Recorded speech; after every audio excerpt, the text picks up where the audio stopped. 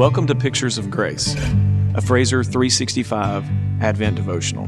My name is Chris Montgomery, Senior Pastor of Fraser Church, and I'm so glad you're on this Advent journey with us. May the Lord bless you today as we learn about His unmerited grace. Welcome to Day 26 of Pictures of Grace, an Advent daily devotional. Today's title is A Strategy for Grace. Charles Spurgeon said, "God does not allow His children to sin successfully."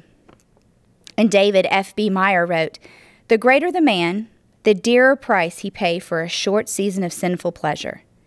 And Dale Ralph Davis said, "To be the man after God's own heart is not to be sinlessly perfect, but to be, among other things, utterly submissive to the accusing word of God."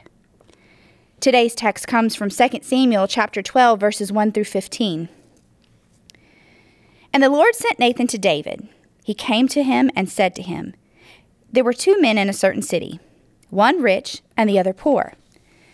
The rich man had very many flocks and herds, but the poor man had nothing but one little ewe lamb, which he had bought. And he brought it up, and it grew up with him and with his children. It used to eat of his morsel and drink from his cup and lie in his arms, and it was like a daughter to him. Now there came a traveler to the rich man, and he was unwilling to take one of his own flock or herd to prepare for the guest who had come to him. But he took the poor man's lamb and prepared it for the man who had come to him. Then David's anger was greatly kindled against the man, and he said to Nathan, 'As the Lord lives, the man who has done this deserves to die, and he shall restore the lamb fourfold because he did this thing and because he had no pity.' Nathan said to David, 'You are the man. Thus says the Lord, the God of Israel, I anointed you king over Israel, and I delivered you out of the hand of Saul. And I gave you your master's house and your master's wives into your arms, and gave you the house of Israel and of Judah. And if this were too little, I would add to you as much more.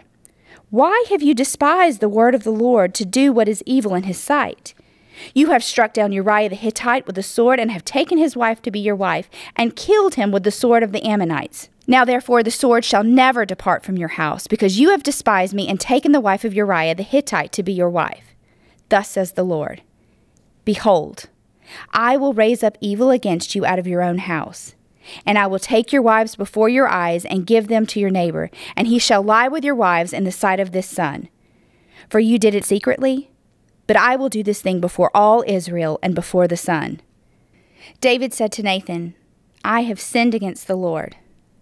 And Nathan said to David, "The Lord has also put away your sin. You shall not die. Nevertheless, because by this deed you have utterly scorned the Lord, the child who is born to you shall die." Then Nathan went to his house. Throughout the New Testament, Jesus taught through parables, which brought great clarity to his teachings. Jesus is the master storyteller, greatest teacher and king of all kings. In today's text, God gave a parable to his prophet Nathan for his earthly king David. It is one of the best-known teaching parables in the Old Testament. And while there's nothing funny about the story whatsoever, this parable has possibly the greatest punchline in all of Scripture. You are the man. God used an ingenious plan to get David's attention. Just because Nathan's a prophet doesn't mean he can't be sharp. But it's more than Nathan. Nathan's strategy is nothing but the ingenuity of grace. His technique is the godly scheming of grace that goes around the end of our resistance and causes us to switch the floodlights on our own darkness. Some of you may need to repent.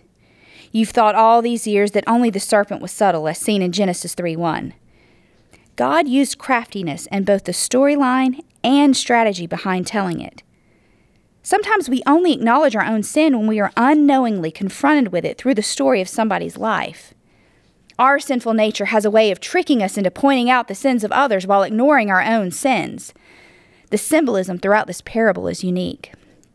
The traveler whom the rich man fed represents the temptation and lust that visited David on the roof and then controlled him. If we open the door, sin comes in as a guest but soon becomes the master. Read what the Lord said to Cain in Genesis chapter 4, verses 6 through 7. David passed judgment on the rich man without realizing he was passing judgment on himself. Of all blindness, the worst kind is that which makes us blind to ourselves.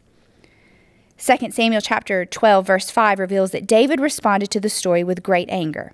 It fired David up that someone would sin with such disregard to how it hurt others. Warren Wiersbe adds, "If David, a mere mortal sinner, has the moral capacity to fly into a rage over Nathan's rich man, how much more will Yahweh over David's deed? So he should." This is the gracious God who sends Nathan to David, and he is the furious God who is outraged because his servant has despised him. Part of God's grace consists in his informing us of his fury. Sometimes we try to declaw grace, but grace is not niceness. Otherwise, one is tempted to say grace would no longer be grace. We forget that the words of the hymn, "'Twas grace that taught my heart to fear." Grace is not merely favor, it is also the fury that precedes the favor. Even through all of David's disobedience and deceit, God still showed his grace.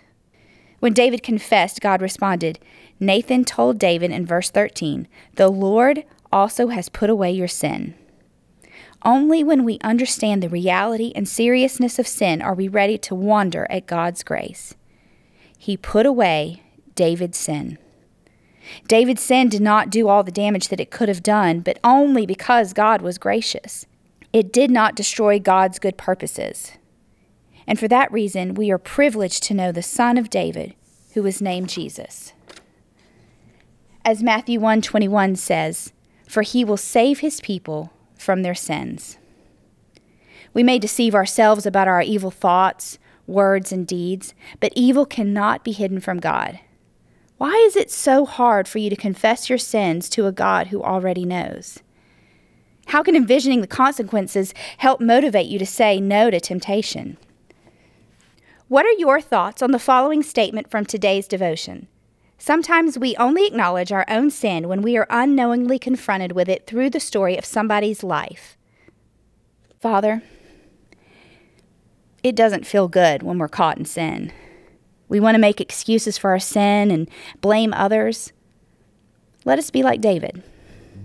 Let us acknowledge our sins. Let us confess our sins and accept your grace.